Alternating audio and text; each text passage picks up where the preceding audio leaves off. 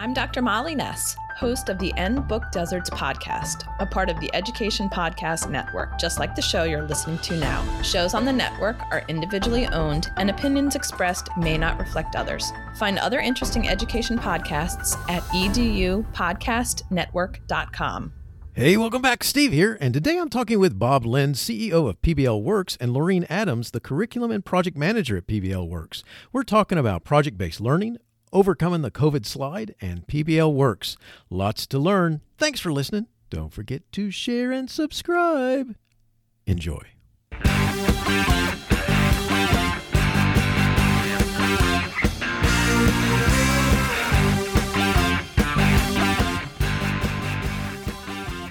You are listening to Teaching, Learning, Leading K-12, a podcast for educators, helping you help kids achieve their dreams. And now here's Steve with this week's show. Bob became CEO of PBL Works on June 1st, 2015. Before taking the helm at PBL Works, he was a co-founder of Envision Education and served as its CEO and Chief of Innovation until 2015. Envision Education put into practice a highly successful redesign model that has opened a path to college and college retention for underserved urban students at Envision's 3 Bay Area arts and technology high schools. He is recognized nationally as a leader in high school redesign, project-based learning, 21st century skills education, and performance assessment. The William and Flora Hewlett Foundation has recognized Bob as a Senior Deeper Learning Fellow. He is the author of Transforming Schools Using Project-Based Learning, Performance Assessment, and Common Core Standards, recently published by Josie Bass Wiley. Bob was the first in his family to receive a 4-year college degree, obtaining a BA from St. Mary's College and an MA in education from San Francisco State University. When he is not spending time with his family in San Rafael, California, he is stand-up paddling, riding his bike, and playing rugby. Laureen Adams. Laureen is the Curriculum and Project Manager at PBL Works. Laureen began her teaching career as a New York City teaching fellow, where she worked at a South Bronx middle school teaching 7 through 8 English and social studies.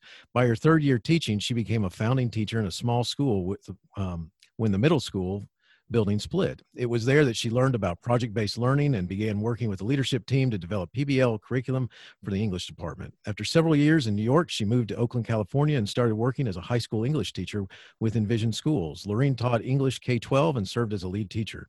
Laureen received BAs in African American Studies and English from UC Davis. She earned an MS in English Education from Lehman College, part of the CUNY system. She also earned a Master of Arts in Education and a PhD in Education with an emphasis on teaching, learning, and culture, and an Africana Studies certificate from Claremont Graduate University. Bob and Laureen, thanks for talking with us today, and say hi to everyone. Hello. Hey there. Well, cool. I'm glad y'all are with us, and welcome to the program. And this is we're recording this, and we're all doing our thing with a separate, so we're all in different places, which is all kinds of fun parts of the pandemic world. Let's start by talking about we're going to be focused on project-based learning today. So can you start off by, let's just make sure we understand what project-based learning is. Well, project-based learning is I think of it's clearly a teaching methodology, but it's also, in a lot of ways, a philosophy for teaching and learning that puts the students at the center. And it's a methodology where students are exploring individually and often in groups a challenging question or problem that's tied to the academics that they're learning. But probably most importantly, it's highly authentic to them and tied to their interests, their culture, to the world outside of school. Project-based learning asks students not only to master the knowledge and the skills that we ask for in school, but also to apply that and demonstrate their understanding and knowledge. And probably most importantly, it's an opportunity for them to reflect, get critique, and then finally present their work publicly, so that it's not just the audience is way beyond the classroom and the teacher. And we find when students have an audience that's public and authentic, that they invest their whole selves into their work and strive for excellent work. Awesome. You know, one of the things that I want to make sure that we kind of have a working thought about this as we're listening, as everyone's listening to us talk today, is just I think sometimes people can have different thoughts about what it is, and especially the idea that someone might talk with them in school about we need to get you doing more project-based stuff, and don't ask me what it is. So so anyway, never mind. Right, and we're really clear, like project-based learning versus doing projects, and that often doing projects is what we call like dessert projects that come at the end. They might or might not be tied to actually asking the students to apply their knowledge. Sometimes it just looks like styrofoam solar systems in science, or maybe a California mission made out of sugar cubes in California in the 4th grade. So that we don't consider that project-based learning. I like that name you gave them, dessert projects or whatever. That's seen a lot of those as a as a former principal, and kind of wonder, it's like, what? Well, you told me I needed to do projects. See, this is why I said what I said before, because sometimes we have to be clear about what our point is, especially from the administration side. Mm-hmm. And we have to know as well. Sometimes colleagues don't know exactly what it is that they're asking the teacher to do. So that's right. And so it's important that we have that discussion. But that dessert project part right there. Over the years, I made my share of styrofoam ball solar systems, and I don't think I ever had to do the sugar cube one, but I had to do plenty of my own little projects. So let's talk a little bit about the benefits of using project-based learning in the classroom. I mean, why does it help with engagement? I think first and foremost, it helps students take charge of their learning, right? So they become self-directed. They get to decide what it is they need to learn in order to create whatever product they're creating, or in order to answer the question that they're answering for the project.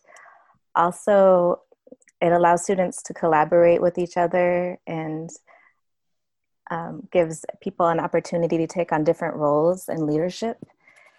And mostly, I think when it's an authentic project that they are excited about, they just want to do it.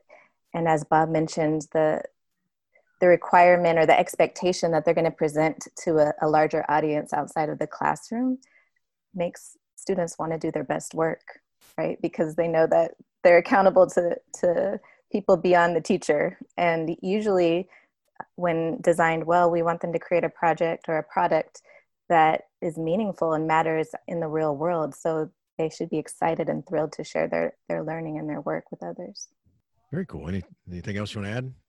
Yeah, Lorraine was highlighting that public part and how that really engages kids. And maybe I was remembering when I was teaching back in the day, and we did a project where the students picked an issue in California that they wanted to address, and even go up to Sacramento and try to lobby for change here in California. And they came up, they actually tackled school facilities and school facility funding, which is still a big issue in California, almost 20 plus years later.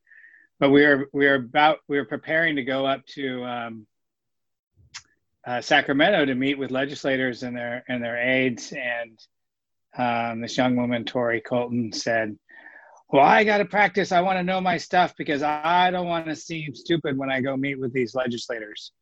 And it's, I always found that interesting because it's like she had no problem not being prepared in class, but she was darn if she wasn't going to be prepared for the external audience. And so I think I always say to teachers that I think we underestimate the power of how much kids feel that unconditional love and support in our classrooms. That so much so that they know that you're going to still love them if they don't turn in their best work, or they don't strive to, they're not completely prepared, but they really have no idea how they're going to come across to these adults they don't know. And so, in the classroom, a PBL classroom, it's alive and it buzzes, and you feel energy both as a learner, but also as the facilitator, as the teacher. And when it's really going well, it sure doesn't look, like a traditional classroom. And so if you're wondering whether kids are on task, the task is actually, you actually know because they're working productively. It's not quiet. But a lot of the challenges of compliance and getting kids to do their work goes away. And so for teachers, it's I always say it's as good for teachers as it is for kids. That's awesome. One of the things that you guys are talking about is just so cool is that it gets to that, what you just said, is that the difference between engagement and compliance. And I think a lot of times the adults, they lose track of that, because if you got them doing stuff and you think that they're doing stuff, then they're doing stuff, but are they doing it just because they like you, or because, there's fear of something else on the other end or something like that, as opposed to truly being engaged in, understanding what engagement is. So good stuff. Yeah.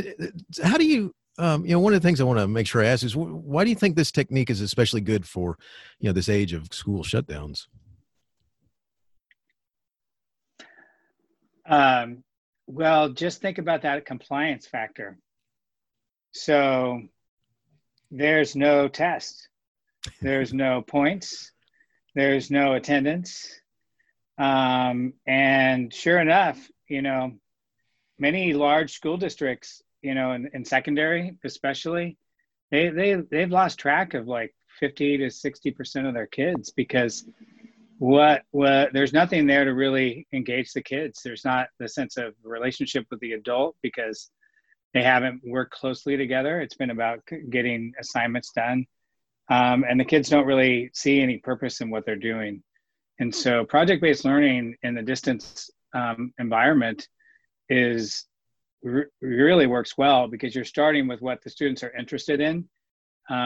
You're tying it to their academics, and you're empowering them to start working independently and learn those self-direction skills and dispositions. That you only have a limited amount of time with students in a distance learning environment. And so it really works well to do the get them hooked into it, give them the support they need, and then send them on to do their work individually. Or now really the only way you can collaborate is through technology closely, because in a classroom, you're gonna have to stay 6 feet apart. And I don't think they're gonna be doing group work in classrooms, for quite a while. So PBL and online, they're good partners. It really works well in all three environments, whether you're in person, totally online, or doing a hybrid. It's interesting what you're talking about, because even if we're in the classroom, which many of my school systems are now back in for about a week now, and it's but if we're wearing masks and staying at least 6 feet apart, makes it a little more difficult to collaborate with each other, or at least throws a monkey wrench into it. So tell me, let's talk a little bit more. Let's go into a little bit more detail. I mean, like, how can you adapt PBL for distance learning? I mean, what is it that makes it just kind of fit? So Bob did a great job of kind of giving the context for how you can do it. And really, when you're a PBL instructor, you're a guide more than anything. So you use that time when you're all together in whatever platform, Zoom or something similar, to give the direct instruction that's necessary, to have some sort of group feedback if that's necessary. And then you send folks off to do the work that they need to do, to answer the questions they need to answer, because all students have different questions related to the topic, right? There are great tech tools you can use too. So you can, a favorite of mine is using Google Docs to collaborate. So students can work together at the same time and work on a document, or they can work on it at different times. There's tools like Flipgrid, where students can do reflection, which is an important part of PBL, and that is asynchronous as well. So there's just a lot of different opportunities to use technology to enhance PBL. But again, it's really that you're using the time face-to-face to to be supportive, to give whatever instructions necessary. And then the bulk of the work can really be done asynchronously, which is great for remote learning. No, I love that. That's, those tools right there. One of the things, especially if, the teacher is, is more of a coach instead of the omniscient entity. And then especially if they also then have the ability to choose some of those tools or not choose, Right. for some strange reason, I'm having a flashback to Indiana Jones here and say, choose wisely. But, but and that's awesome because it really does kind of lend itself to them making some choices that they may not, but before it may have just been about compliance and follow the cookie cutter steps or whatever. So, good. I appreciate you adding that there. So one of the challenges caused by COVID is the interference with the learning process. Kids have been out of school and now schools are trying to reopen. What should teachers and parents know about project-based learning, its use that would help reduce the COVID slide? So let's kind of talk about what we think COVID slide is all about. And then let's talk about how we could use it to reduce that. Well, the COVID slide, let's just start with it. We've accelerated the disengagement of students in their own learning. So if we assume that kids were sort of engaged in their learning when we had in-person school, some of the kids or many, a big group never really engaged. Even really good students right now, my nephew gets good grades in school. And he's basically been telling his parents, like, why should I do this homework? Because it doesn't count. And because he's only doing it because it counts. Like I said, that's gone. So this seeing school is fairly irrelevant in my daily life, in my real life, and where I want to go has just been exaggerated, in the minds of kids, I think even more so. And then the slide of the academics. And so I think what we're really hoping and we're going to be encouraging as we come back to school, and we still have challenges over the course of this next year, is that people don't get into the either or mindset that we had in the No Child Left Behind era. That it's either engaging kids in project-based learning or the arts or things that they're interested in, or they have to be doing, very structured, compliance-oriented academics to improve their reading proficiency based on a standardized test score. And because project-based learning and the research that we're doing with partners like Lucas Education Research is showing that project-based learning is a both and an and strategy. That students who are doing projects are both gaining the academic skills, like literacy skills are improving, and their content knowledge is improving, and they like the learning and they like the subject, so they're more inclined to want to learn it more.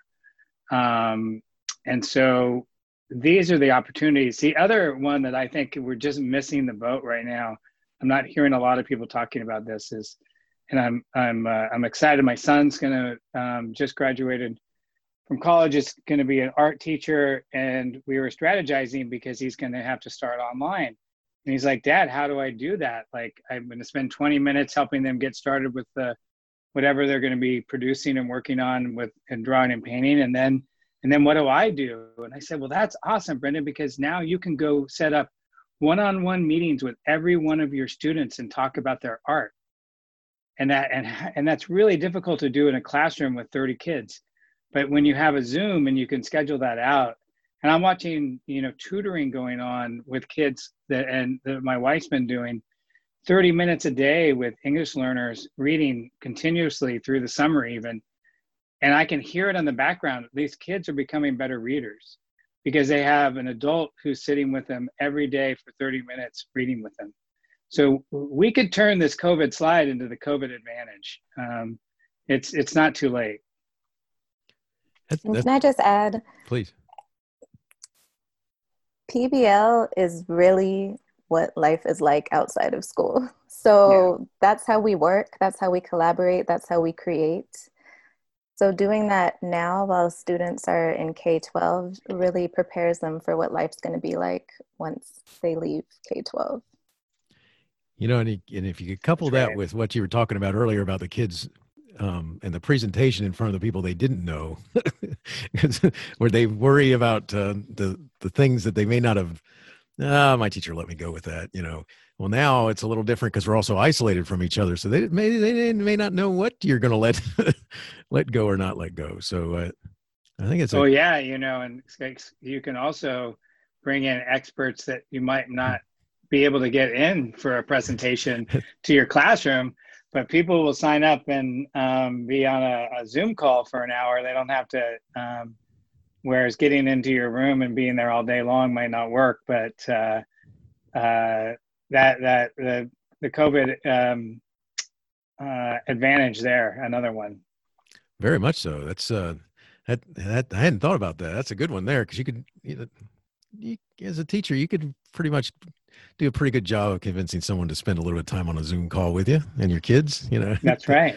That's good stuff. The you know, and it's such, you know, it's so strange right now because we don't know kind of where it's ebbing and flowing, and it's neat to be able to have some positives coming out of it, especially what we're doing in the classroom and working with the kids and being able to say that to them, because I think one of the coolest things is being able to overcome that compliance issue, because trying to tap into that desire to want to do is so cool. So good stuff. You have a free ebook called This Teachable Moment, Engaging Our Kids in the Joys of Learning.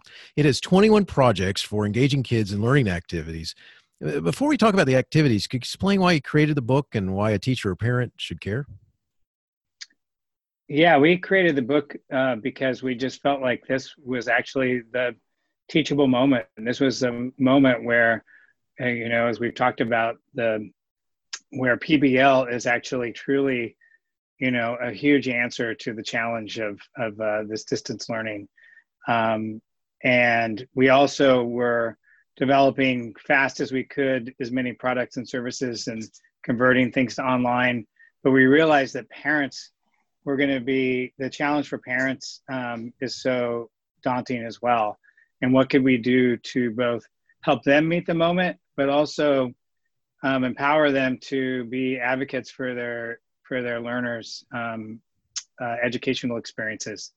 So it really is a really brief book that gives you a background on why project-based learning, what it is, and what's the research that backs it up, both in practice but also in cognitive research, and then these 21 great, amazing projects that Lori and the team put together to share with parents, that can be done multi-age, low tech, high tech, and we designed them with parents in mind, but of course teachers, you know, could take them and move them right into their distance learning environment or classroom right away. Very cool. So can we do you have a couple of favorites? Could you talk about a couple of what they might find when they go in there? Sure. So the projects are grouped into 3 themes. The first one is me, my family, and my home. The second is our community. And the third is the world. And some of them overlapped and could apply in multiple categories.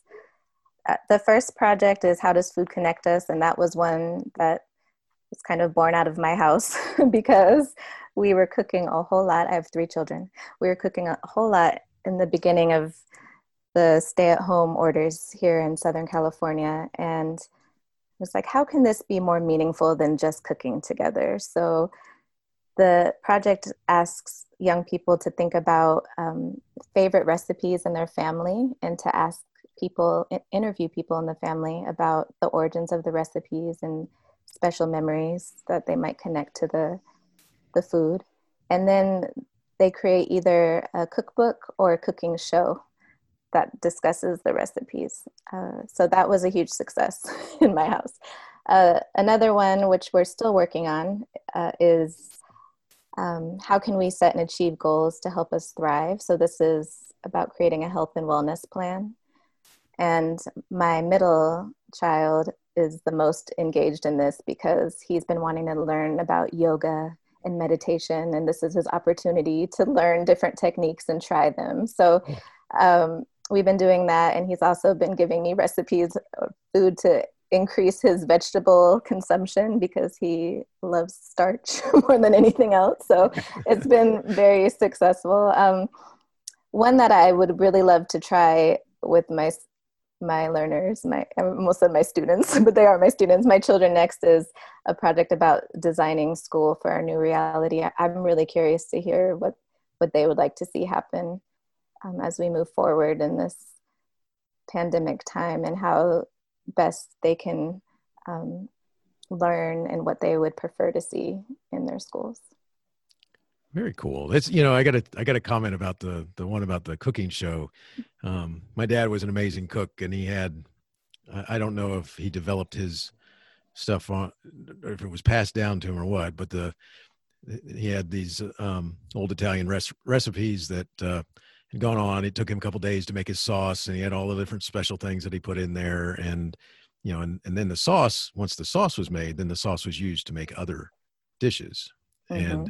And he'd save a bunch of that sauce to the side, but he always used to make other dishes and stuff like this. And that would have been a really cool thing to interact with your parent, learning how they do what they do, why they do it the way they do it. Because as a note, I know full well that sometimes there's, measurements that my dad used, like a dash, or a douse, or I'm not sure there was exact measurements and some of that stuff, right. But, and it's, all right, grill it for just about this long. Well, how's this long? Well, that long, Thanks, Dad. That's good. But that would be an amazing, not only an activity in which you're learning how to do, and then you try and explain and create your cooking show and recreate, but also connecting you with family past. Yes. Culturally. Yeah. So it's very cool. Yeah, it's a wonderful project. And you think about then you think, well, what about the academics? And the skeptics of PBL sometimes would say that, and would say, well, look, maybe your dad was doing dashes, but you could do a baking recipe where you have to really be exact with the measurements. And think if you're going to make for a big family and you have to double it, and doing the mathematics there, and then being able to do the research and then synthesis of that from having the conversation with your aunties and uncles and grandparents, and then writing it up, or if you're going to do like a YouTube show, I think your kids did that, right? Or talked about it. Mm-hmm. And you have to figure out what the script is. And so, and then think about all that project management that had to go into figuring all those things out. And video editing. Video editing. So it's very, it's a side, you think it sounds really it's beautifully, elegantly simple, but as you take it apart, there's a lot of complexity that allows the students and the learners to, and the children to really engage in some high level work. And that's the magic of PBL, that it's simultaneously you're learning and mastering multiple things at the same time. That's very cool. I mean, one of the things you got me thinking about is that one of the things that's always amazed me is how they start a building. I know you have plans and stuff like this, but you actually somewhere you have to go out there on the piece of property and start somewhere. It's kind of like, Mm-hmm. I drive my wife nuts because with puzzles, I start in the middle, but you couldn't do that with a building. And, she does the outside edges. And I could see, that would be another one of those where you could bring in like a contractor, building contractor and so forth, and get them so they could ask questions like that, and then be able to do the math and all that involved in setting up the platform, the foundation for the building and such, and where you start, things like that. So I love this. There's a great project, a video of a project on our website at my.pblworks.org. It's called the Tiny House Project. And third graders at a school in San Jose are commissioned to design a tiny house for a client. And they work in teams, and they interview the client, and they have an architect that comes in and shows them plans. And so they create their own blueprints, and they have to do a scale model. It's very sweet project. So encourage your listeners to go check that out. Yes, and we have a version of that in this book as well. Excellent, excellent. Well, I'll make sure that's in the show notes because we got to send them there to go visit that. What a cool thing, Yeah. especially third graders. Nice. One of the things. So, one of the things that I want to make sure that we sell is you just mentioned it that we sell. One of the things I want to make sure. Let me try that again. One of the things that I want to make sure that we mention here is, and you said it through the website. Tell us about PBL Works. What's its mission and what's its purpose? Yeah, our vision at PBL Works is that all students, no matter where they're from, their background, have the opportunity to experience high quality project-based learning. Because we know, like Lorraine and I know from our own practice, but also the research and working now over the last almost 30 years, PBL Works and our parent organization, the Buck Institute for Education, have worked with hundreds of thousands of teachers and thousands of schools, and where we see that it makes a huge difference for kids to learn their academics, their skills and knowledge, success skills like critical thinking, collaboration, project management, but also this sense of agency that they can make a difference in their own lives and in the world. And we know it's good. It's great for all kids, and we're getting more and more research and experience that shows that it's especially powerful learning experience for Black and Brown students. And so at PBL Works, our mission is that teachers are prepared to be able to deliver and implement and design high quality project-based learning, and their leaders help them put the conditions in place so that teachers have the culture, the infrastructure, the professional development to make great projects happen for kids, especially Black and Brown students. Excellent. If a teacher wanted to start learning more about and using project-based learning in their classroom, what advice would you give them for getting started? It's very, very important to know your students and to build strong relationships with your students, and for your students to have strong relationships with each other. That's first and foremost, because you have to be responsive to their interests, what they're going to find engaging, and you should design your projects with them in mind. So that's first. The second is we learn by doing. I'm saying that because the first time you do PBL, it's probably going to be like so-so. But after a few tries, it's going to get really great. And that's the same for students too. The first time they try PBL, it's going to be so-so. You have things to figure out, like group dynamics, how to get students to really take accountability for their learning and do it without you always hovering over them, right? So just be patient. Nice. I like that.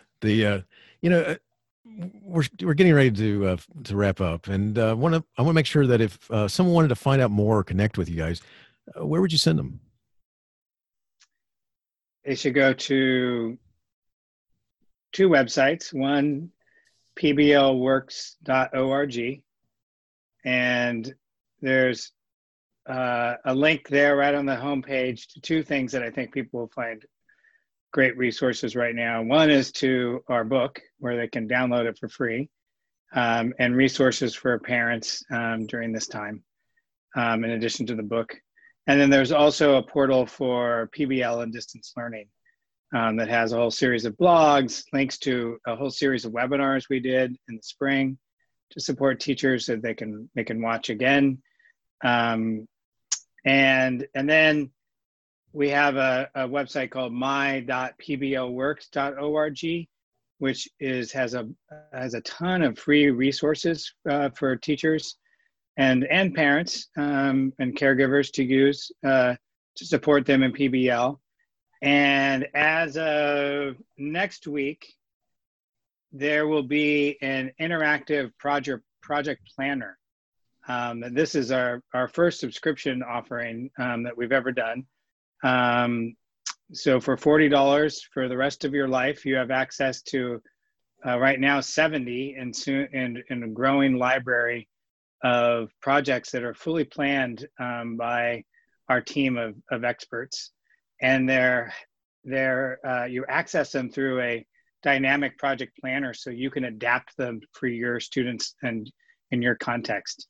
And so we're really excited to offer that at an extremely low cost, so that teachers can get going, as Lori said, get started, but make it their own. And then there's, on our website, there's also lots of information about the services that we provide, that people can, their schools or even individuals can sign up for what we call open online workshops, where they can do, get a 3-day 101 crash course in getting started with project-based learning. Excellent. I will make sure in my show notes that those websites are there and the different links and so forth. So, appreciate it. I want to ask you each this, if you could each respond. Do you have a teacher in your past who made a difference in your life? If so, who was it, and what would you say if given the chance to say thank you? Beautiful question. So Dr. John Stewart, he was one of my professors at UC Davis in the African Studies department. And I have said thank you for this, but I'd like to say it again. That's wonderful.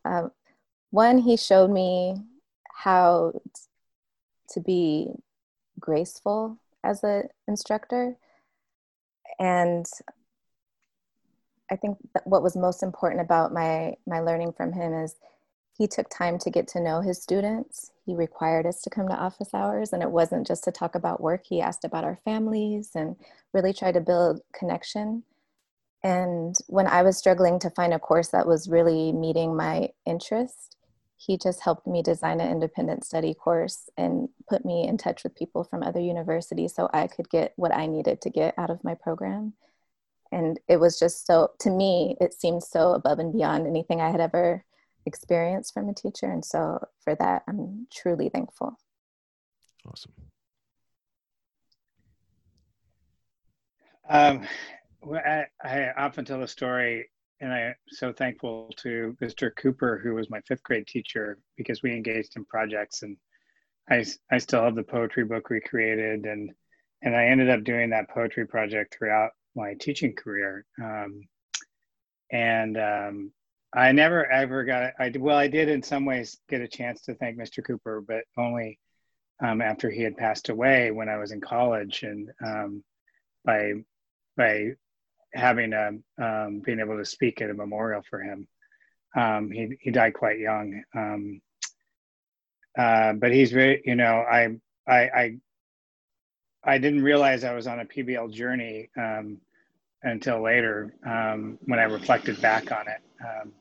But I also had a college professor were getting my credential, and I unfortunately, most of the courses you take in getting your pre-service work seem pretty irrelevant to actually preparing you to be a teacher. But Mark Phillips' course on integrating educational technology was just really profoundly changed my career, it wasn't until I looked back that I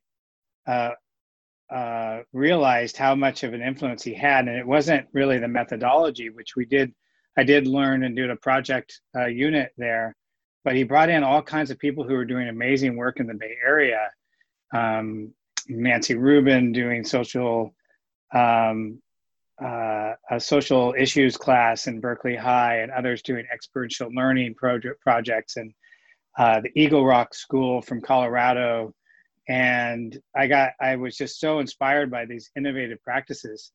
And then at one point I looked back on my career, and it's like I ended up integrating, I ended up actually having a chance to teach with Nancy Rubin and recruiting her to come to one of our schools. And so, but I also stayed friends with Mark. And so I actually got to toast him at his 70th birthday, and thank him publicly for the huge influence he had in my life. That is awesome. Thank you both. Bob and Lorraine, great talking with you today. I appreciate you talking about PBL Works and the role that project-based learning can play in helping to engage kids in learning and getting them back on track. Wishing you the best in all that you do. Take care. Teaching Learning Leading K-12 is excited to be a member of Voice Ed Radio. Voice Ed Radio, your voice is right here. Teaching, Learning, Leading K-12 is a proud member of the Education Podcast Network. Podcasts for educators, podcasts by educators.